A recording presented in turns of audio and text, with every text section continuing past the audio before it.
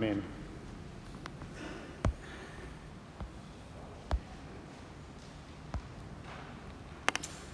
Well, how can I be sure? That's the question that is being answered in this passage today, specifically to do with God answering prayer and keeping his promises. Can I trust him? Now, that's a question I think that we ask in other areas of life. How can I be sure? How can I be sure that this website is genuine? Is the weather forecast accurate? Is my doctor's diagnosis correct? Is my mechanic competent or truthful? How can I be sure? We want reliable information to make decisions because there's often a lot at stake. But far more important than all of those questions is whether God is telling the truth. Can we be sure of what he says in the Bible about Jesus, about death and judgment, about heaven and hell? Because it's not just our possessions, our car or our money or our health that we're risking, is it? We're risking eternity. Perhaps you're here today and you're not yet a Christian. Perhaps you're investigating or still deciding. We are glad that you're here. We hope that you keep asking these questions. So today, I think, is an especially good day for you to be here because this is such an important question. How can I be sure? But even if you are a Christian, and that's most of us, it's important that we trust God's promises. Because every day we have to make decisions based on how reliable we think God is. Costly obedience, courage to step out in faith. Every day we have to make tough choices to put one thing first rather than something else first. Will he provide me a way out of this temptation? Will he never let me go? Will he work all things for good? These are promises God has made that we have to trust every day. Now, what we're going to learn from these first verses of Luke is that God is always trustworthy. He always hears our prayers. He'll never let you down. And he actually wants us to know that so that we will trust him in our lives. You see, it's not just true that he is those things, but he wants us to know those things are true. How can I be sure? Now, that's actually why Luke wrote his biography of Jesus. He wasn't the first person to record this history. In fact, verse 1, it says that many had already done just that. They'd written a history about Jesus. But verse 3, Luke tells us that he carefully investigated everything from the beginning. And then he writes an orderly account. His sources are accurate, his research is thorough, his writing is organised and systematic. And we find out that he did it for a person called Theophilus. Now, he was probably Luke's patron, the one who commissioned him and paid for him to sit down and write his two-work biography of Jesus. If he wasn't the official patron, he at least supported him financially while he wrote it. Now, what's his goal for Theophilus? What does he hope Theophilus will gain? Look at verse 4. So that you may know the certainty of the things that you've been taught. So that he will be sure of what he believes. Now, that's not normally the way people think about religious faith, is it? They think that you have to believe despite the evidence. That you don't use your brain, you don't think, you just have faith as an alternative to thinking. That's what most people think. But Christian faith is based on evidence. Examining the evidence, using your brain, and then making an informed decision. What is the most reasonable explanation for this evidence? Christian faith is more like a judge examining the evidence in a trial than a child believing in the tooth fairy, which is the way some people think about Christian faith. Jesus tells doubting Thomas, "Put your fingers in these holes," he says, "so that you can be sure." Or when Jesus heals the crippled man, who was lowered through the roof, why did he do that? To prove he had the authority to forgive sins. He's providing evidence. God wants us to have a solid foundation for what we believe. Christian faith is supported faith, not blind faith. Now that's reassuring, isn't it? Because there will be plenty of pressure in your life to doubt, to give up, to believe something else. And so, from verse 5, we see the fruit of Luke's careful research. The date marker is the time of King Herod of Judea. That's Herod the Great. He ruled under Rome's delegated authority from 37 BC to 4 BC. Herod may have been great, but he very quickly steps out of this story. Half a verse is all the space he gets. Of much more interest to Luke is Jesus and how Jesus fits into the big story of Israel. But Luke doesn't begin with Jesus. He takes a couple of steps back. He doesn't even begin with John the Baptist. He begins with John's father, Zechariah, who, as Cheryl helpfully pointed out, is not the Zechariah we've been looking at for the last number of weeks. At the second half of verse 5, we find out Zechariah is a priest.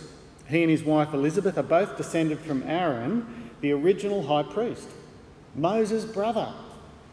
So straight away, as we hear that, we're thinking about the long history of God who has provided leaders to save his people. Zechariah and Elizabeth, they were not just well born, but they lived good lives as well. Look at verse 6. Both of them were upright in the sight of God, observing all the Lord's commandments and regulations blamelessly. They were blameless, but here's the complication, verse 7, but they had no children, because Elizabeth was barren and they were both well along in years.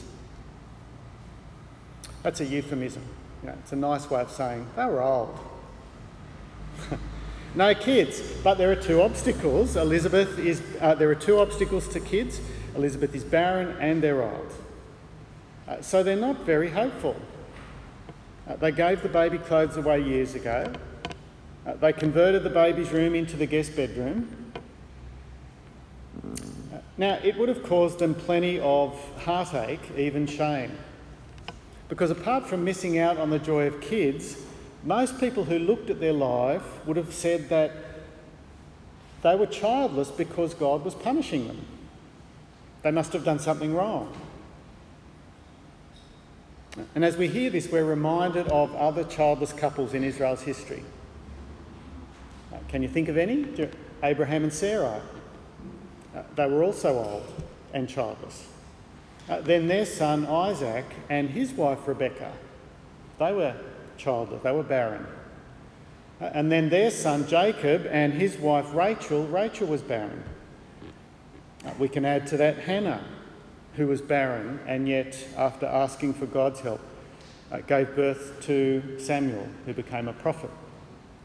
Now, in every case, as we hear about barren women, God stepped into act in the Bible. He was faithful, he answered their prayers, and they had children.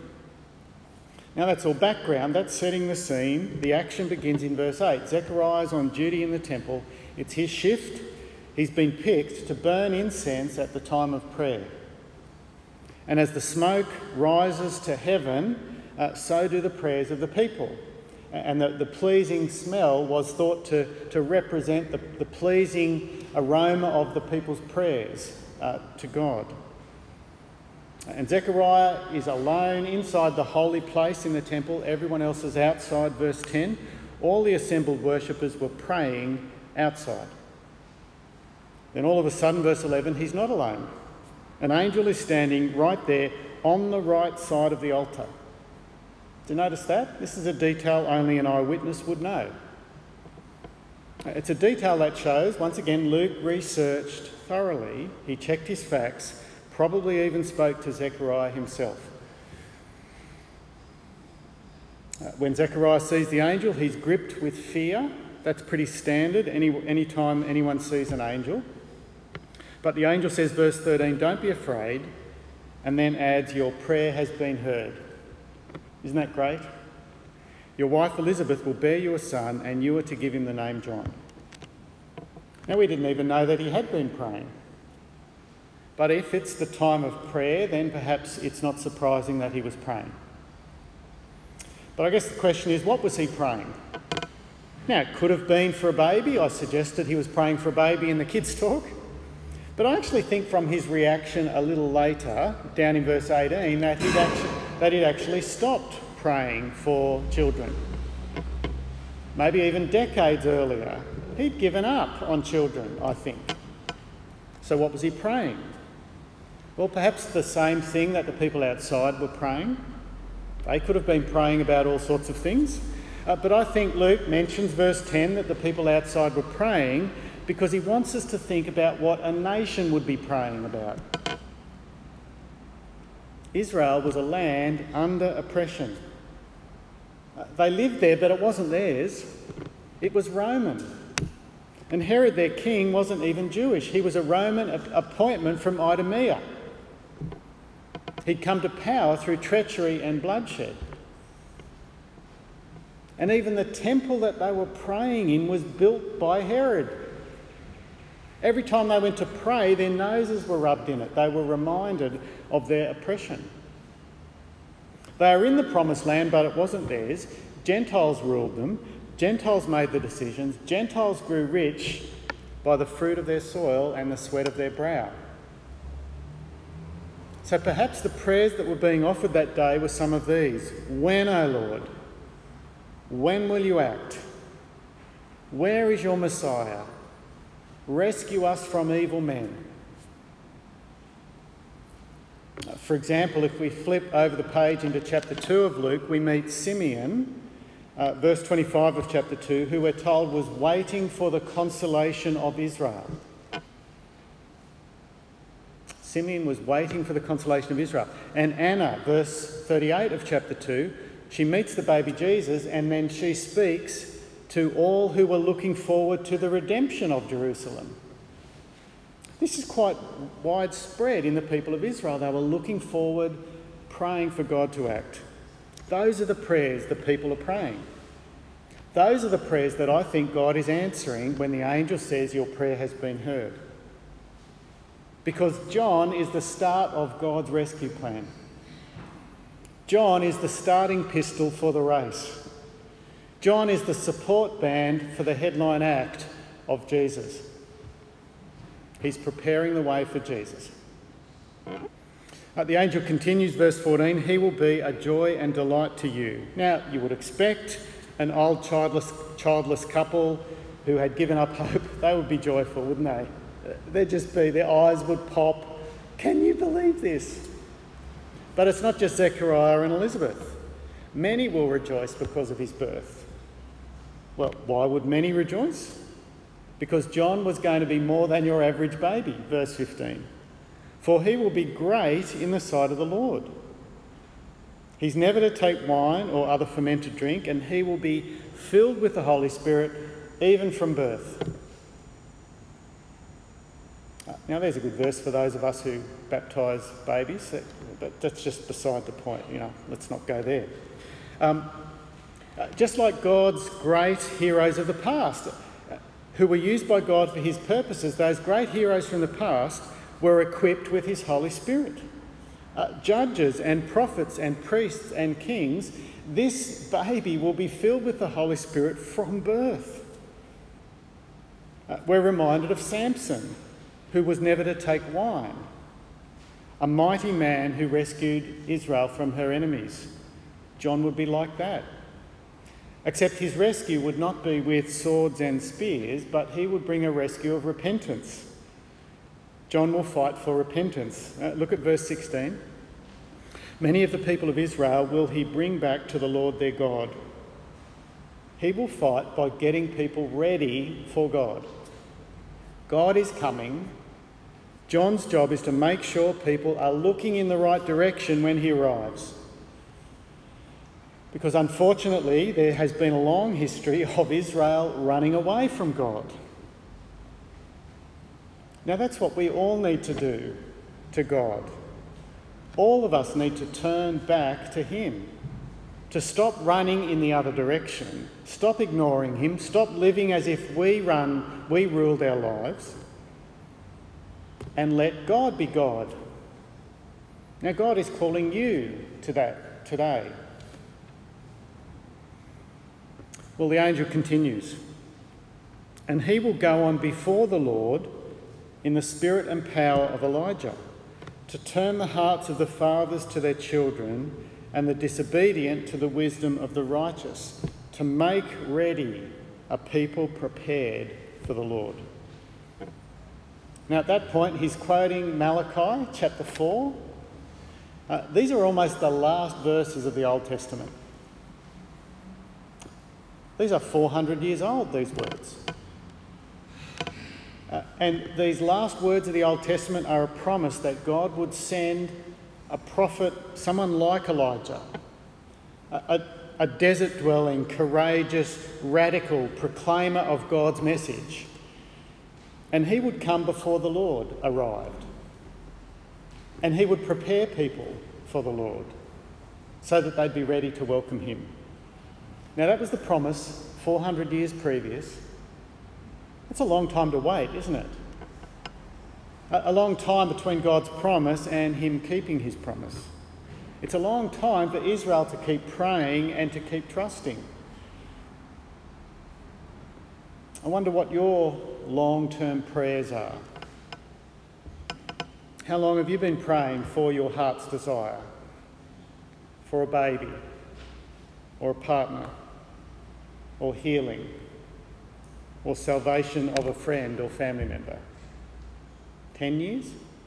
20? Longer? I know some of you have prayed for the salvation of your friends and family for 30, 40, 50 years. How about 400? But God always keeps his promise. And finally, he's answered prayer. Elizabeth will have a son. It's amazing news. Well, how does Zechariah respond to this amazing good news? Poor old Zechariah, it's all a bit much to take in, isn't it? Verse 18, Zechariah asked the angel, "How can I be sure? How can I be sure of this? I'm an old man and my wife is well along in years." Now there it is. That's the question Luke is interested in. How can I be sure? It's news that seems too good to be true. The facts seem to contradict it. Zechariah is saying, I need some extra evidence. Do you ever pray for something and then you're surprised when God actually answers it? I've done that. Perhaps it doesn't say much about how much faith I had, but I guess what it does show on the positive side is that God is not stopped by my lack of faith. I must have had a little bit of faith. So how does the angel answer Zechariah's question? This request for more evidence, how can I be sure? Verse 19, I am Gabriel. I stand in the presence of God, and I've been sent to speak to you and to tell you this good news. I think that's the tone of it. In other words, what do you mean, how can you be sure? Look at me. I'm delivering news straight from God himself. Is that not evidence enough? And then there are consequences for his lack of faith, verse 20. And now you will be silent and not able to speak until the day this happens, because you did not believe my words, which will come true at their proper time. Zechariah had kept the commandments blamelessly. He was a priest, but he didn't trust God's promise. And sure enough, verse 22, when he comes out to greet the people, he can't speak a word. Now, next week, we will see by comparison how Mary reacts when she receives similar news. An angel with a message. She asks in verse 34, a few verses further on, how will this be? It's a very similar question, isn't it? But there's faith behind her question, because once it is explained to her that she'll be pregnant by the Holy Spirit, she says, verse 38, may it be to me as you have said. It's quite different, isn't it? In other words, that's good enough for me, bring it on. One negative example about not being sure, and one positive example. And so Zechariah goes home, sure enough, soon after his wife Elizabeth falls pregnant. Now she, at least, is in no doubt. Who gets the credit? Verse 25, the Lord has done this for me. In these days he has shown his favour and taken away my disgrace among the people. He's been considerate by taking away my disgrace. Childlessness was shameful. And now finally God has removed her shame and replaced it with a pregnancy. Now you'll have to wait till next week to find out how Elizabeth's story finishes, but spoiler alert, there's not really a lot of suspense is there because God always keeps his promises. Now God taking away her disgrace, it reminds us of another promise that God made. Not to a disgraced wife, but to a disgraced nation. I think Luke wants us to see Elizabeth as a model in miniature of what God is doing for Israel. I think we're meant to see Elizabeth as a small example, a small type, picture of what God has done for the nation of Israel, who was also a barren woman. Isaiah 54 was 500 years previously. God is comforting Israel in exile. And he promises that he will restore her like a barren woman who finally gives birth. And once again, the land will be filled with people. And he says this about Israel. Sing, O barren woman, you who never bore a child, burst into song, shout for joy, for you will spread out to the right and to the left. Your descendants will dispossess nations and settle in their desolate cities. Do not be afraid, you will not suffer shame. Do not fear disgrace, you will not be humiliated. You will forget the shame of your youth and remember no more the reproach of your widowhood. For your Maker is your husband, the Lord Almighty is his name, the Holy One of Israel is your Redeemer. In a surge of anger, I hid my face from you for a moment, exile, but with everlasting kindness I will have compassion on you, says the Lord your Redeemer. Exile was the childlessness and the return and the new peace of being in the land was the image was of a childless, barren woman who has children through God. He's taken away Israel's reproach. God did it for Elizabeth. God did it for Israel. And all of that is through Jesus. And he's doing it for his church. He is faithful in saving his people, taking away our disgrace, building his kingdom so that it stretches beyond the borders and people flood into his kingdom. God is faithfully keeping his promises, answering our prayers, even if sometimes we don't believe them. Almost 2 years ago, we started a consultation process with Reach Australia. They suggested that one of the things we should do was to set a target for how many people we wanted to see God convert every year. Now, we've had some problems with that theologically. You know, it's not up to us to save people and God saves people. And then they said, under God, set a target and then put some plans in place to help that happen and pray. Pray that God might achieve that target. To be honest, we started to pray, but I'm not sure I really believe God would do it.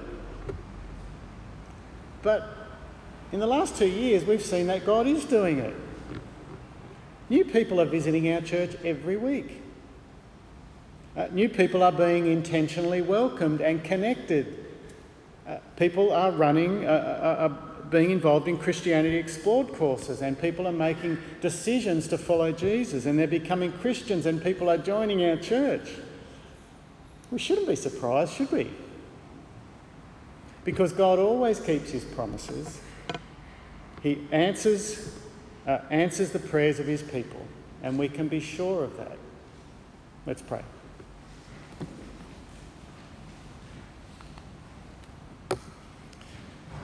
Our Heavenly Father, we thank you for Zechariah. We thank you for people like Doubting Thomas, because both of those, I guess, are pretty close to the way we often feel. That we know with our heads that you are powerful, and yet we sometimes doubt that in our hearts. We thank you that you hear prayers, you answer them, and we can be confident of you and of the facts of Jesus and his birth and life and death and resurrection and ascension and return. Please help us with joy to trust you and to live for you. Amen. We are going to sing.